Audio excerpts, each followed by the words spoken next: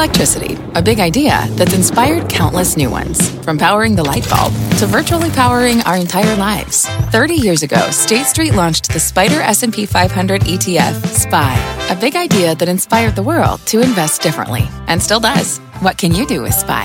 Before investing, consider the fund's investment objectives, risks, charges, and expenses. Visit ssga.com for a prospectus containing this and other information. Read it carefully before investing. SPY is subject to risks similar to those of stocks. All ETFs are subject to risk, including possible loss of principal. Alps Distributors, Inc. Distributor. Certainly is. Fast Money starts right now. Live from the NASDAQ market site overlooking New York City's Times Square. I'm Melissa Lear. Traders on the desk are Tim Seymour, Brian Kelly, Dan Nathan, and Guy Adami. Tonight, stocks are stuck in the danger zone as yields sink to new lows, but a top strategist says, don't worry, the Fed is coming to the rescue, and a rate cut could be coming as soon as this month. He will explain. Plus, Tesla sinking to more than a 3-year low as the electric vehicle maker hits roadblock after roadblock. But the chartmaster says this stock is so bad, it's good. You won't believe why he's saying to buy the beaten down name now. But we start off with what looked like big tech's day of reckoning as the NASDAQ enters correction. Check out the carnage as the biggest names in the market are facing antitrust oversight from the government. Facebook getting hit the hardest, having its worst day since July of last year. Amazon, Alphabet, Apple, all under pressure. So, is this the beginning of the end for big tech as we know it?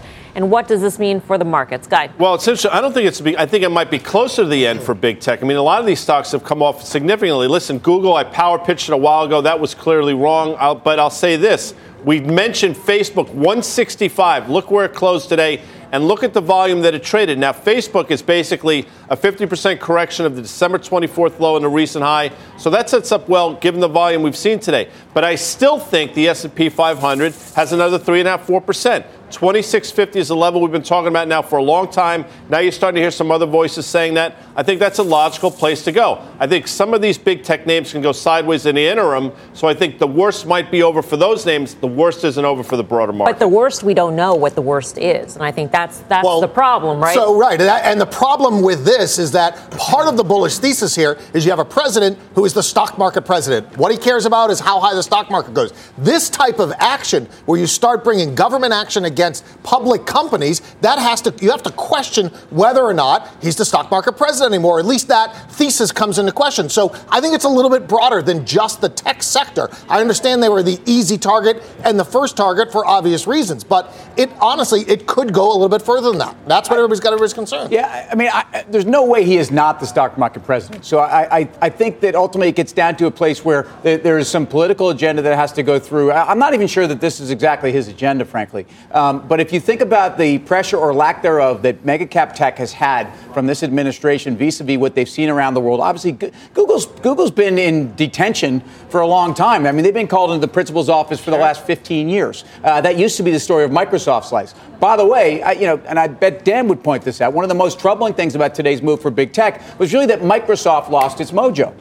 So MAGA, a man who invented the MAGA acronym, if I may. But look, it's back now through the 50-day. It's the first time it's traded through there in a long time, really gets you back to December woes. And Microsoft is an example of a stock that really, it had outperformed the S&P by about 16% in the last 75 sessions. It was the place where people were hiding out safe. And so right now, we knew that there was reason for concern in those other names, and now we've got another one. Yeah, I agree. I think that's actually really important that Microsoft caught some steam throughout the day, closed down about 3%. And obviously that Apple news didn't help. Apple was showing really good relative strength. I think it's important when you think about these mega cap techs is that we know that Facebook, we know that Amazon did not make new highs. We know that Apple didn't make new highs. Google closed at an all-time high right before that they announced their Q1 earnings earlier. Well, when was that? About 2 months ago. And then it just, it's been down 20% in a straight line. So there's a lot of things going on there. I'll just mention this. The inconsistency with which we are fighting a trade war with China. This is about tech. We understand the fact that there wasn't going to be a trade deal that just focused on the trade deficit with China that would have been suitable long term. It was about technology. It's about IP theft and forced technology transfer and ultimately 5G. So now if you're going to turn your sights onto our domestic behemoths, which are global behemoths, maybe not in China, it doesn't seem that consistent with trying to win this fight with China to me. It actually puts our guys at a disadvantage right now. It's a pile on to everything else, right? I mean, now all of a sudden we've got India who are going to have tariffs against Mexico last week. Now we've got the DOJ coming after some of our larger companies. I mean, it is just not a friendly environment for American business, which is not a friendly environment for the stock market. So while we may or may not think that, I mean, Trump may come out with a tweet. We don't know that. But at some point, as guys mentioned, the half-life of his tweets becomes very small. So we've got tariffs on all sides, a multi-front trade war going on, a potential global economic slowdown, potential backlash in China, a boycott potentially of products here, and then we have tariffs slapped on the most important sector of our stock market. It's interesting. You have to wonder if the move in Apple is somehow related to this. I think it probably is in a large degree related entirely to this. And again, I'm not an expert in these things, but what if you wake up one day and the Chinese government says, that's it, no more Apple products, you'll find someplace else. I mean, I'm not suggesting it's trading like that, but the move from 202 to 175 has been pretty stark. I mean, I think Apple might as well be a semiconductor right now, and they've been in lockstep, and in fact, the move there. And so I just, we have to separate the two. You're all right. We've added a new ingredient today in terms of DOJ probes. What does this mean? But to be clear, the momentum for this, and there is a constituency that makes sense to this administration that they are fighting for in these probes. And there's been a lot of people for a long time that have said that basically Amazon is putting businesses out. They've had anti-competitive practices, how shall we say, for a long time. This is popular in some corners of this country. It's not just this administration, though. No, I mean, this is a bipartisan issue. I mean, okay. I think that's the real problem with. I mean, these companies are potentially facing an existential threat to their business models from both sides of the aisle. Yeah, but Mel, it's not even a political issue. What happened yesterday with Google's cloud offering? It was down for 4 hours in parts of America, and there was lots of business disruption. There was lots of disruption to a lot of different services. So I think there's little doubt on either side of the aisle that these businesses like AWS or Google's cloud business or Microsoft's Azure, these are utilities. They need to be regulated as such because we live now in an age where if they go down, there is massive disruption to some really critical functions in our society. So I think that's happening. I think the other issue is, though, but weren't you talking about that in the context of this is another ingredient in a trade war that makes no sense? Well, what I'm saying is there's certain parts of it that make a lot of sense. When you see that disruption yesterday, you say to yourself, okay, we're going to let these people out in Silicon Valley handle all of the responsibility that all of this goes well. This is a case for monopoly. I just don't think that this is tied to trade war. This has nothing to do with it. But what I'm saying is there's multiple parts of it, okay? And I think we could all agree that this should be regulated, not in a way that I think is, makes these companies less competitive, but makes it safe for all of these businesses that rely on those utilities that they have. And so let's use that example, since you brought up Google and the concentration in terms of cloud and emails, et cetera. What's the remedy to that? You break up the company somehow? And if breaking up companies is on the table with any of these probes into any of these tech giants, who gets hit the hardest? Whose business can actually withstand being broken up? That's right. And what are the remedies? Some of the parts for these faster growing businesses is higher. Wait, but for Apple, let's say, services and hardware is a flywheel business, right? One fed off the other. Can you separate them? Microsoft wasn't broken up 20 years ago. Apple's not going to be broken up now. But if you could make the argument that a enterprise-facing business that's so mission critical, AWS, Azure for Microsoft, Google's cloud offering, you could say yes, those should be standalone businesses. They will be valued higher than those businesses are right now as a. But I guess that's what I'm trying to, should we be factoring in as a worst case scenario a breakup with these companies? Is that too far off? No, I think some probability has to be factored in, and that's what the market's doing today. And yes, maybe it's going to be marked higher, but the problem is you don't know. A lot of these businesses are valued on network effect. They all talk about their platform and how they can use that to get customers. And if you now break them apart, they no longer have that. So you have to reprice that in the market. Doesn't mean people are going out of business. Doesn't mean anything like that. It just means that the market has to reprice these companies. I think we're so far from breaking these companies up, however, and I think, I don't want to be jaded because on some level, I do want to believe that regulators are looking at the issues that are making it.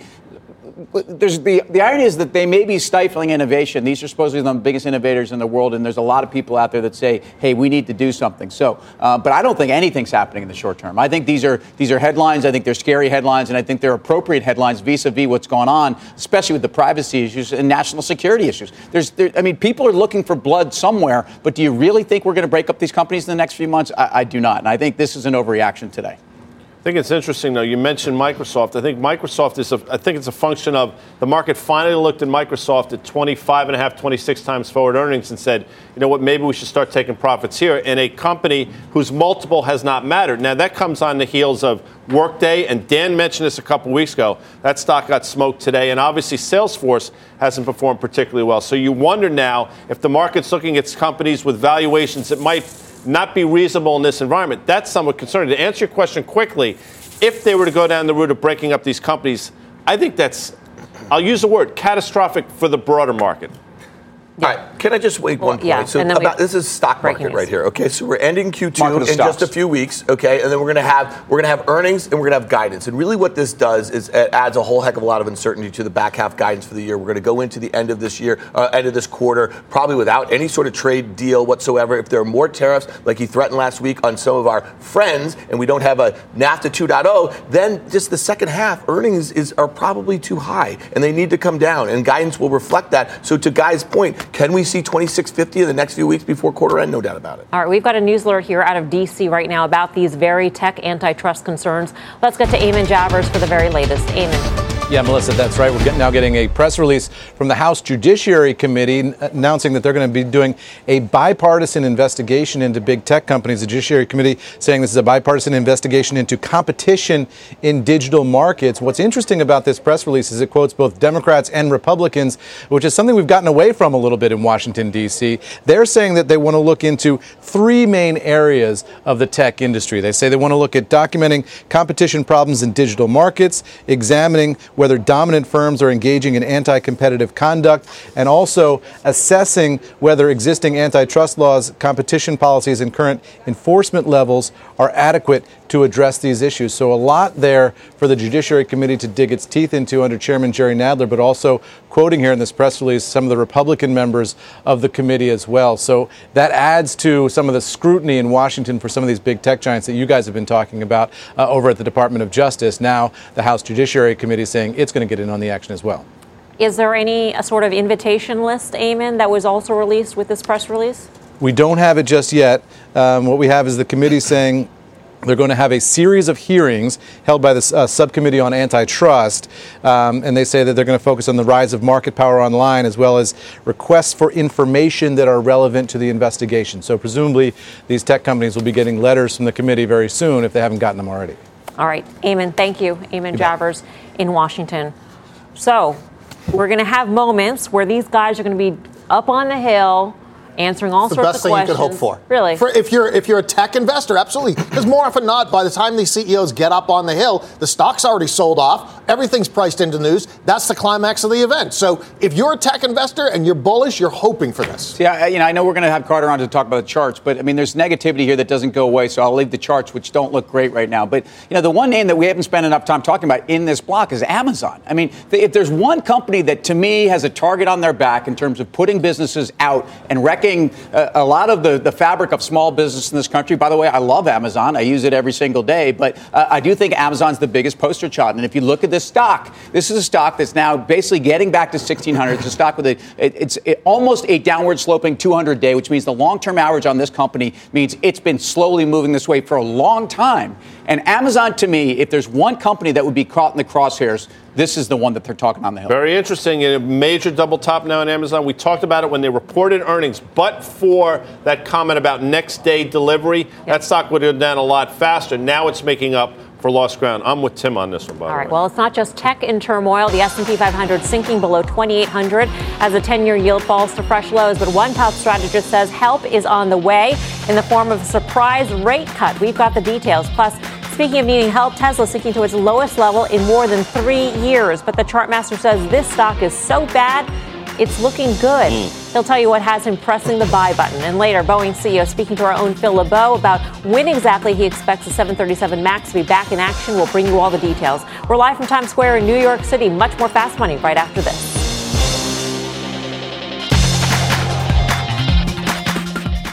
Edward Jones, who knows that just like life, financial planning isn't only about long-term goals. It's about the moments big and small along the way. And when it comes to achieving everyday financial goals, Edward Jones works hard to connect you with someone you can trust professionally and personally. That's why they created their free financial advisor matching tool to help you find a financial advisor in your community. When you take the quiz and get your matches, don't expect just a list of resumes. You'll also see each financial advisor's story and personal interests. And when it's time to meet for the first time, they'll focus on your story, asking questions to understand where you're headed and why. Because Edward Jones knows that at the end of the day, behind every financial goal is a life goal. And that's what really matters. To learn more and find your financial advisor partner, take the quiz at match.edwardjones.com. Welcome back to Fast Money. Tesla shares careening with the company stuck in a quagmire of skepticism around its production goals and its own CEO. This despite continued assurances from Elon Musk that demand for Tesla vehicles remains high and the vehicle maker will still meet its steep production and delivery goals. But now with the shares down 46% this year, hitting its lowest level in over 3 years, our next guest says charts of Tesla are actually looking so bad that now is your chance to buy. Chartmaster Carter Worth's over at the Plaza to tell us why Tesla's about to do a U-turn. Carter, what are you looking at? Hi, guys. Well, interestingly, in a very bad day, it's very rare if you have a down tape for Tesla to actually outperform Amazon, outperform Facebook, outperform Salesforce.com, and so forth. So a high beta stock that, yes, was down, but it's down almost so much at this point that I think a contrarian call is the thing to do.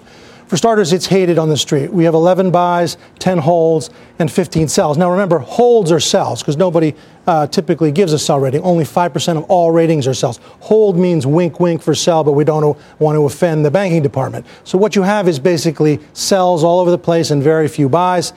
Let's look at a few stats and a few other things. It's all over the place, right? The street high is 530, the street low is 55, the consensus is 276, and the stock closed today at 178. So it's the Wild West in that sense, and it's in many ways anybody's guess. But what we do know is that it is a high beta trade, and it typically overshoots and undershoots the market. And just as you had a fairly big overshoot here, at this point, I think we've undershot by such an amount that actually it's so bad it's good. A couple ways to maybe make that point, so bad it's good.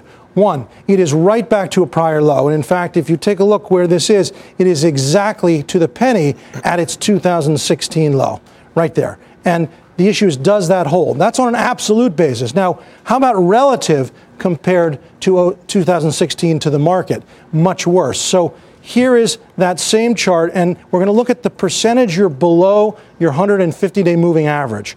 And keep this in mind. I'm going to pull it back a little further, and then I'm going to pull it back even further. So we are where we were in 16, but we're actually getting down to a low that was seen only one other time in history. How far below trend it has ever been since its IPO. Here is the all data chart. This is literally the lowest point it has ever been. I think you've got a situation of so bad it's good. I want to make the bet that Tesla actually is a time, if you're short, to be covering and to being small speculative longs. Carter, come on over. Bring him in. Evan will bring the chair over. You know, while Evan's coming over, he finished seventh in a Brooklyn Marathon. How many guys were in it? Seventh. That's why the chair comes over so quickly. Like lickety split. All right. So, Carter, let's just say it breaks this level. Is that catastrophic for the stock then? Oh, it's not any particular big level, meaning we know the stock had well-defined tops at a common level for the past, let's say, 3 years at sort of 290. It's down to 175, which is fairly well-defined lows. Even, let's just say this. Let's say for fun it's not going to stop at 175. It's on its way to 75. The path lower presumptively passes through a higher price, meaning an oversold condition, however you want to characterize it, is at hand. And I think at a minimum, you'd want to be covering some shorts. And speculative. Did you cover your short? No, I'm actually rolling down puts right now, which I think makes sense considering the volatility in the stock. And I actually did that today. I went from 175s down to 125s. And Carter's work on the technical side is always great. And technicals are a read. But the story here is about fundamentals. And to me, if you think about fundamentals. There are no fundamentals. I'm sorry? There are no fundamentals. Okay, so spoken as a chartist, there are no fundamentals, but ultimately... They have no profits, so what are the fundamentals? It's just a dream. Okay, well then... So there are no fundamentals. There's no valuation. There's no price to book. What is it? It's a guy with a tent who makes cars in a tent. He sounds like he's talking my book right now. So I agree with that. My point, though, is an oversold condition. By the way, Tesla's not as oversold on an RSI as FedEx, as GM, as NVIDIA. Just to be clear, they are actually more oversold than Tesla is. But to me, that is kind of the point. I think that the fundamentals right now are a case where demand is actually truly being questioned. Some of the biggest analysts on the street, people like Adam Jonas, have basically referred to this as a restructuring story, which means there's a lot of restructuring to go. Well, it's just like any other stock. There are a lot of people who like it long. As you know, I think we've all liked it short, but this is the point where I think you want to take the road less traveled. Like if you get that bounce, because it's just, to your point, it might just be an oversold bounce. That's all it could be. So where does it find massive resistance? Right. Where is the prior breakdown level? The whole point is, right, this is a fast money show, right? Yeah. The option action. It's all about finding trades and making money if we can. The point here is to try to catch something that is oversold for, what, could it be 6%, 4, could it be 12? But you want to be quick. If and as you're paid to take the risk to gamble on a speculative stock in an oversold condition, if you get your profits, you got to take them. When you said that this is a company with no fundamentals, well, what are the fundamentals? There's no CFA. Right, there's no CFA. Is the implication that technical analysis is more accurate in these sorts of cases where the company doesn't have profits, where there isn't price to book? You wonder about that. I mean, you'd say it might have its error rate too, and yet there's not a single person. How could you have well-trained people? Some believe it's worth 500, some believe it's worth 50. That right there tells you there's a problem on the fundamental side, right? So what we can do now is only make a judgment that it's maybe oversold. Or one could say, no, I want to double my short and really press in. That's perfectly valid too. But I think you have to make your calls here based on charts and price action, nothing else. Carter, thank you. Thanks, guys. Carter Worth, Cornerstone Macro. Guy, what do you say? My favorite was when Carter says in the middle of a sentence, "Please." It's just like very polite. Isn't it adorable? Listen, not to take any umbrage with what Carter said, but if you go back to February 2016, right after the turn of the new year, this stock actually traded down about 151 or so before the S&P exploded off of 1810. So I hear what he's saying, but good for Tim, and I think there is a shot now that 150 is in the crosshairs. Yeah, for me, I'd be looking for 150 and big volume, right? That's what you want to see. To me, I haven't seen a capitulation day in this yet, but I am looking for something for that rebound like Carter's looking for. Yeah, and I just want to say, I mean, to the point, I think if you caught Carter's fast money trade and it got back to 250, that would be the level of the century to lay out shorts, especially if you're as bearish on the fundamentals as Tim is. All right, for more on what Wall Street is saying about Tesla, head on over to CNBC.com. I'm Melissa Lee. You're watching Fast Money on CNBC, first in business worldwide. Here's what else is coming up on Fast.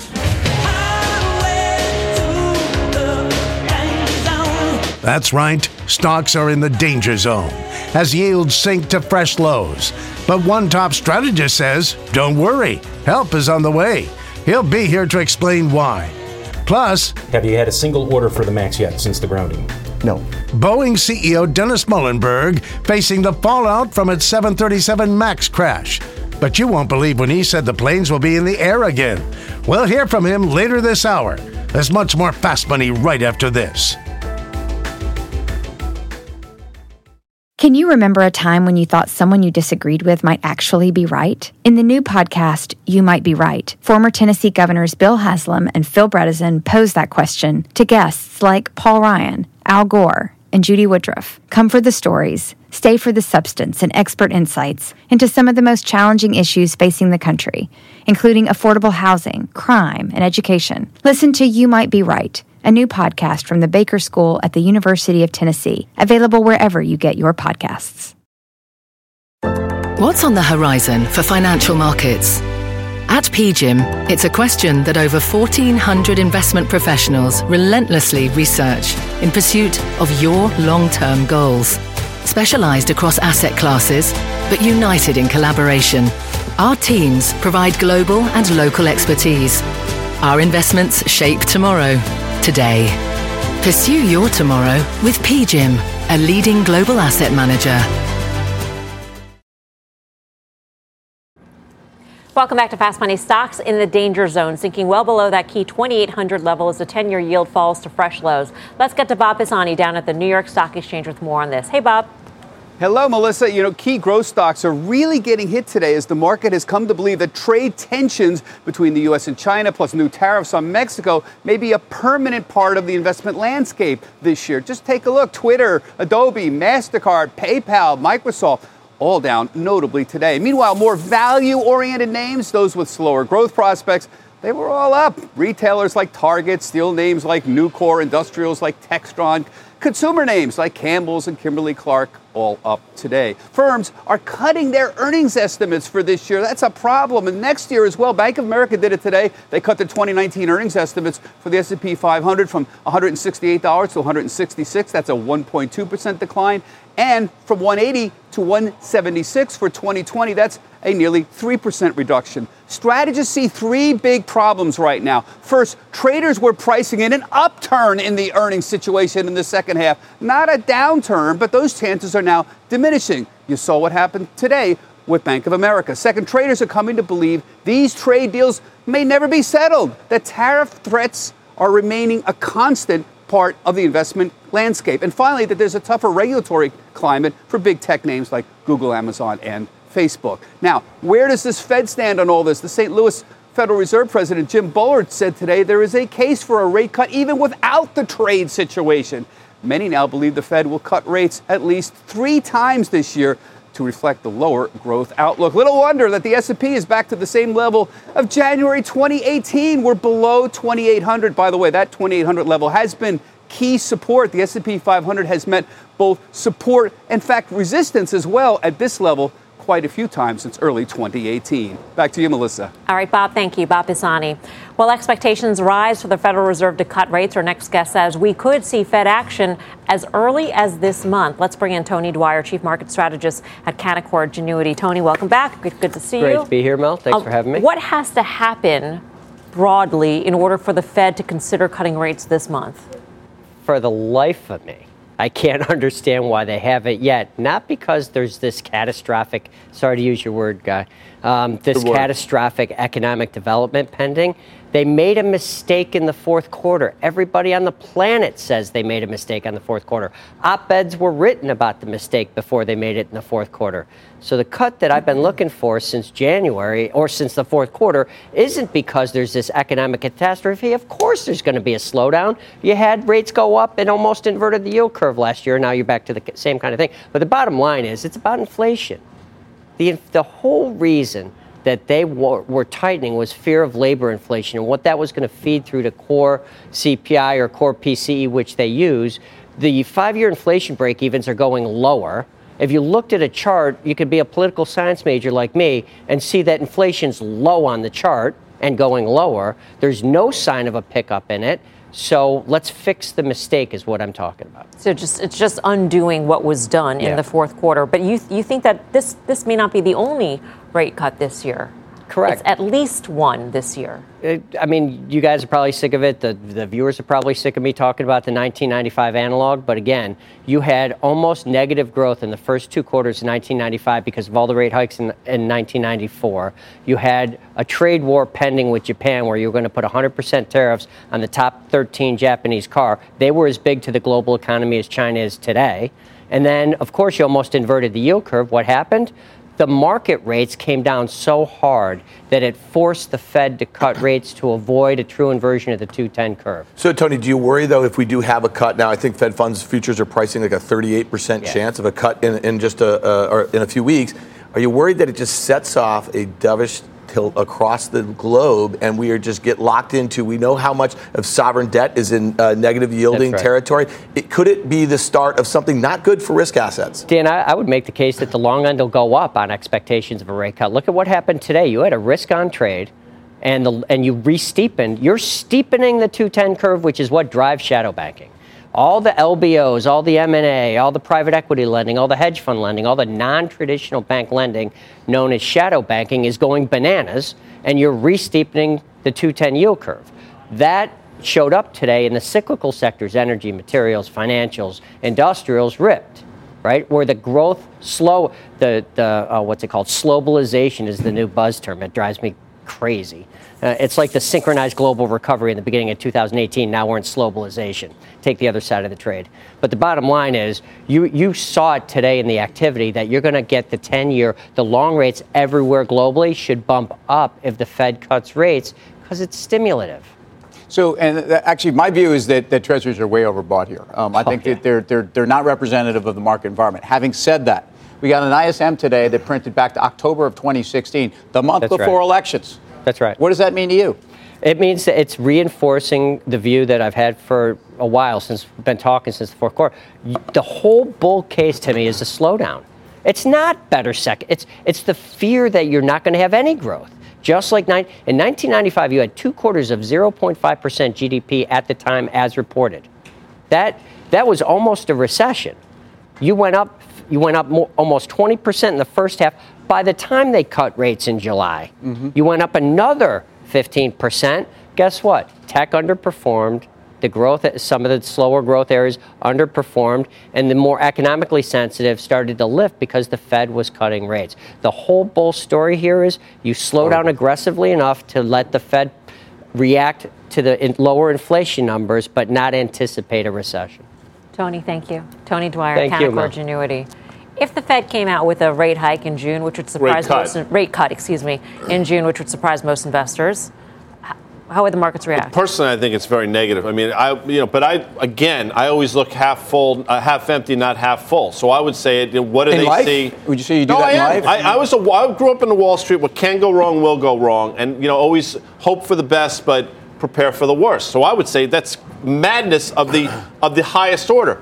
With that said, if you want some indication that maybe Tony's onto something, AT&T, after President Trump effectively said boycott AT&T, was up 1.7% on a pretty lousy tape. Why is that interesting? Because I think people said, the dividend becomes more interesting as rates continue to go lower. So I think we'll see the answer to whether or not how the market's going to react over the next couple of weeks. We had Jim Bullard out today with the trial balloon of, hey, I think we can probably cut rates relatively soon. Market didn't react. At least in my view, when it came out, market didn't react. If we start to get other Fed governors over the next few weeks, start to make comments like that, the market will price this in. And if the market goes up on that, they cut in June, I think it's positive in the relatively short term. Yeah, I just make one point. Listen, I'm not an economist, and his case about 95, it may be true. It's a totally different global economy now. Think about what are we trying to do with NAFTA and globalization and all these trade issues. It's a different economy. Tech has changed everything. So I'm not sure that is a great analogy. I'll just make this point. If you go back and look in the last 20 years, we talked about this the other night on the show, in 2000, 2001, when the Fed started cutting rates to kind of offset some of slower growth around the world, when they started doing it again in 08, this was not good for risk assets. It just wasn't. So if we're at that place again, I think you want to have less exposure. Bond yields went to 207 on the 10-year. So to say that the market hasn't responded to, No, the stock market hasn't responded, not the bond market. So after Bullard's comment, I'm saying it after ripped Bullard's up and then comment it came today, right down. You would have thought that the market closed on the highs, or even at that point, if it ripped, but it didn't at all. Stock market, not bond. Got it. Coming up, Deutsche Bank sinking to a new all-time low today as the European bank nightmare continues, but one top analyst says it might not be as bad as you think. He'll be here to explain. Plus, Boeing CEO Dennis Muilenburg telling CNBC earlier today the 737 MAX could be up and running again by the end of the year. We'll tell you what it means for the stock when Fast Money returns.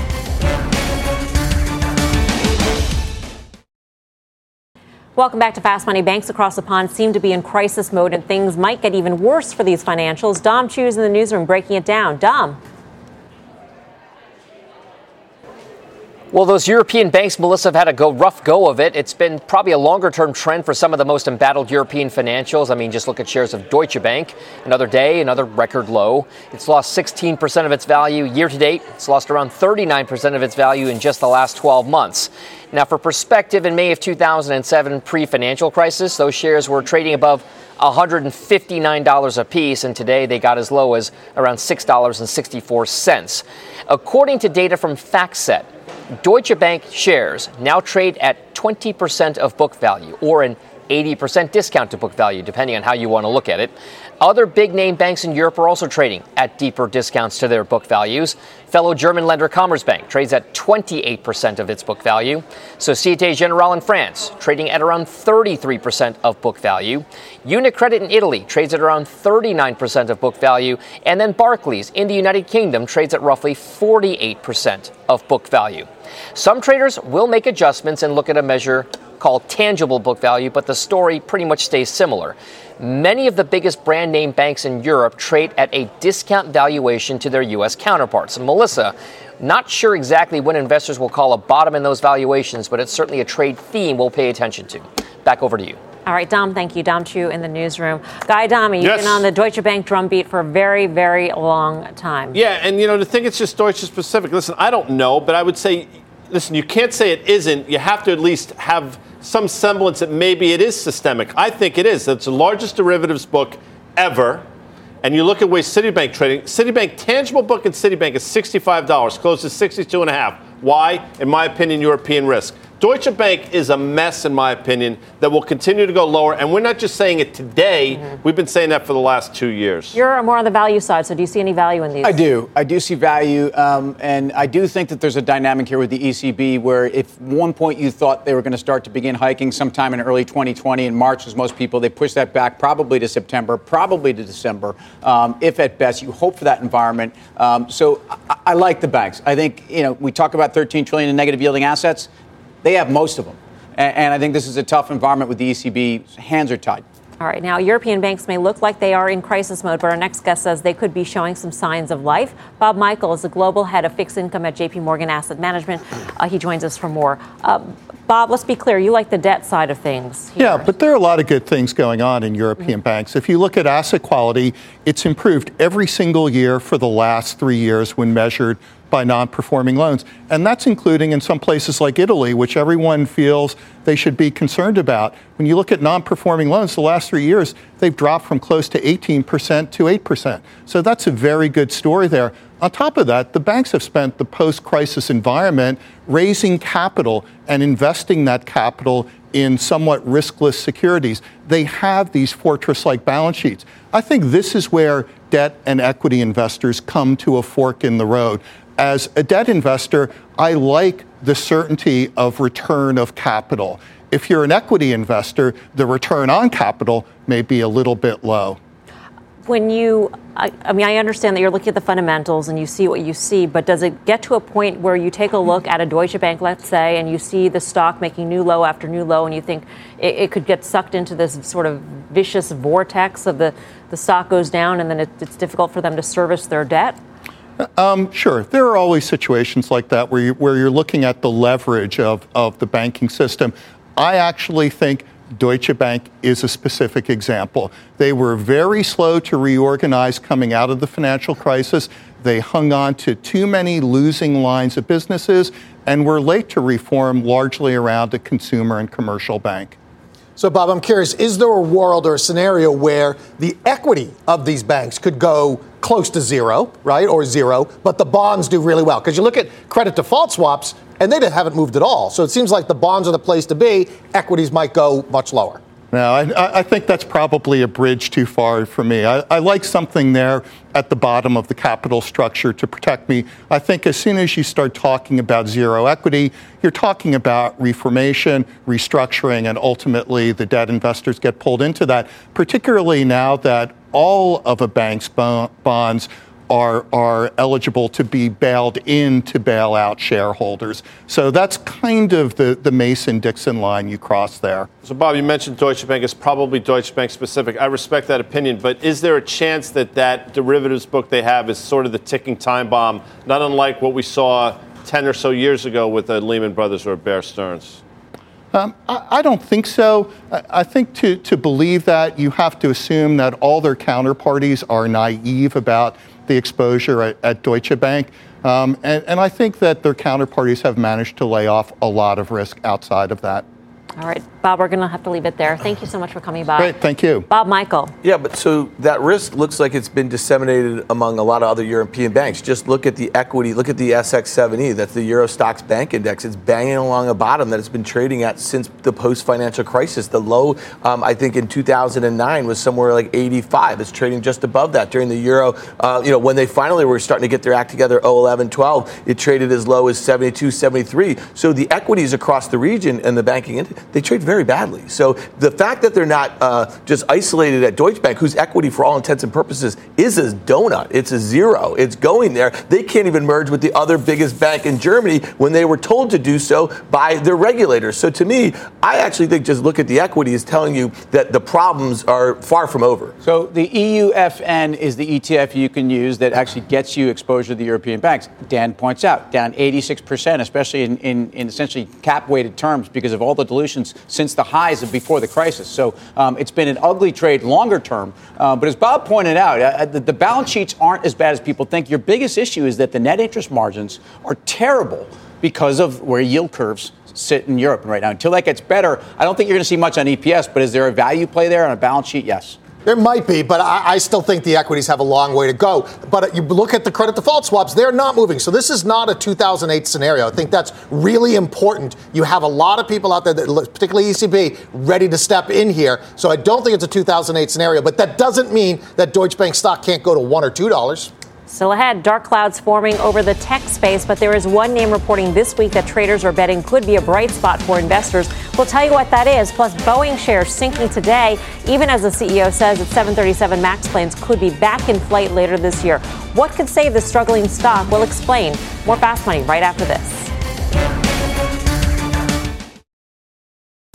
Welcome back to Fast Money. Boeing taking a hit again today as CEO Dennis Muilenburg tries to do some damage control. Speaking to our own Phil LeBeau, who joins us right now for more on the conversation. Hey, Phil, what are the highlights? And Melissa, I think we're going to be hearing more from Dennis Muilenburg over the next several weeks as they try to move the 737 MAX fix to a position where perhaps the FAA says, yes, this plane is good to fly again. During our interview today, he said that the current software fix for the MCAS flight control system for the 737 MAX, they're currently putting that through simulator testing. After that, there's going to be a recertification flight. Then an application would be filed with the FAA for recertification of the plane. That's likely to happen soon. No time frame on that. With regard to the airlines that have said, you know what, we expect this plane to be back in August, we asked Dennis Muilenburg, is it going to be back in August? And he said, look, the most I can commit to is that I expect it to be flying by the end of this year. And oh, by the way, he has heard the numerous comments that have been out there from travelers as well as pundits, a whole bunch of people who have said they're not going to get on this plane and fly it when it returns to service. Here's what he had to say. I've heard those comments, and again... what's your reaction when you hear people say, I'm not getting on it? Yeah. Well, first of all, we deeply regret the impact. We're sorry for the lives that were lost. This will always be with us as a company. I can tell you that it weighs heavily on us every day. And when I hear these comments from the traveling public, and as you might guess, I spend a lot of time in airports, and I've heard these comments, and they're tough. They wear on us deeply as a company. As you take a look at shares of Boeing, and we're going back to March 13th. That's when the 737 MAX was grounded. Look at what the shares have done since then. We should point out, Melissa, that Dennis Muilenburg says they have not received a single new order since then for a 737 MAX. Melissa, back to you. So no new orders for the 737 MAX. And then, Phil, what's your understanding of how this is impacting the development of the next planes in the pipeline, like the midsize jet? Well, they say at this point that they continue with the work that they're doing, whether it's the 777X, which the first flight is going to happen with that later this year, likely. They're in the process of testing the engines for the 777X. But then when you look at that middle market plane, the plane that some people have called the 797, although it's not been officially named, that's not expected to be in service once they authorize this in till 2025, 2026. So there's some time there, but that's going to be a key focus for regulators, because you can bet they're going to be looking at the development of that plane and comparing it with some of the problems and the mistakes that were made with regard to development of the 737 MAX. But again, that's a totally different plane. The MAX was taking the 737 and then seeing how they could certify it without having to go through a whole long process. Yep. All right, Phil, thank you. Phil LeBeau in Chicago for us. Where do you stand on Boeing right now? I tell you, look, I think this company has been through this before. I know that sounds like we haven't really seen this before, but I think if you think of them in the context of both who they compete with, their order book, the timeline to creation, and essentially where this company has actually been with the FAA at times, I think 320 is a really important level for the stock. But I think you can own this stock here and be very happy with it. I think back half of the year is the time you take a look at this. I think it's going to take a massive PR effort to get people comfortable with getting back on this plane. CEO's already said it's not going to be the end of the year. I'd make a bet it's probably going to be 2020 before these are flying. I think obviously this China situation is weighing us as well, so they're sort of getting a double whammy. But, I thought the stock would stop at 375. That was incorrect. But you're talking about a trough valuation for a company whose earnings probably haven't been fundamentally impacted with a defense sector, which is 30% of revenues, which is basically trading for peanuts. So in terms of valuation, it's ridiculous. Doesn't mean it can't get cheaper, but I think it's pretty interesting right here. All right, coming up, Box getting crushed on its earnings report and adding to what's been a stormy few weeks for the cloud space. Traders here betting on clear skies ahead for one name reporting tomorrow. We've got the details when Fast Money returns.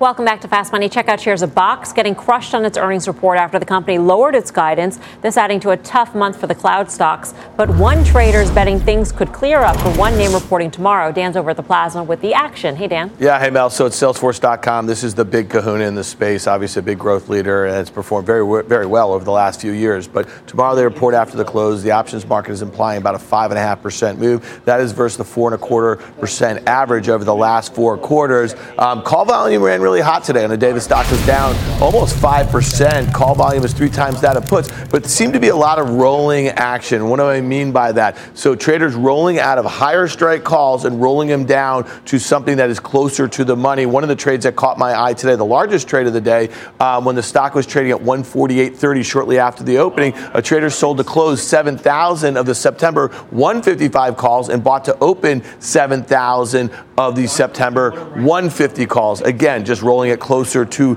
the money here. Let's go to the charts. Pretty interesting setup here. Obviously, the stock found I don't even know what that's doing. Found a lot of resistance at that. Well, there you see that, right? And now it just broke through this support. The stock had been trading in a very tight range for months now, really underperforming the NASDAQ here. And just quickly on a 5-year basis, when you look at this thing, massive double top. Obviously, there's some pretty good room to the downside if this thing were to break. Some of the other names that have reported lately, Workday in particular, has not traded that well after some of the metrics were not up to snuff, especially for a stock that trades at the valuations that these do. All right, thanks for that, Dan. For more options action, check out the full show Friday, 5:30 p.m. Eastern Time. Coming up, final trades.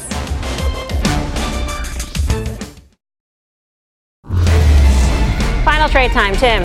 Bond markets, I think, are ahead of the equity markets here, but they have 2 cuts this year and 2 cuts next year. By the TVT, things are overbought. BK. In a world full of political uncertainty, you want apolitical money. Gold's one of those choices. GDX is the way to play it. Dan. Yeah, so Tim's EUFN, that's the European banks. I think you sell them all summer on rallies, all summer. Do you really believe that, or you're just doing it to stick it? No, I really do. Okay. I mean, I really think EUFN.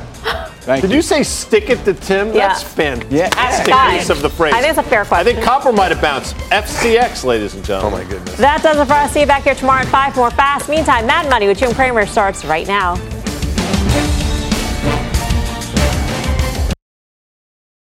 Can you remember a time when you thought someone you disagreed with might actually be right? In the new podcast, You Might Be Right, former Tennessee governors Bill Haslam and Phil Bredesen pose that question to guests like Paul Ryan, Al Gore, and Judy Woodruff. Come for the stories, stay for the substance and expert insights into some of the most challenging issues facing the country, including affordable housing, crime, and education. Listen to You Might Be Right, a new podcast from the Baker School at the University of Tennessee, available wherever you get your podcasts.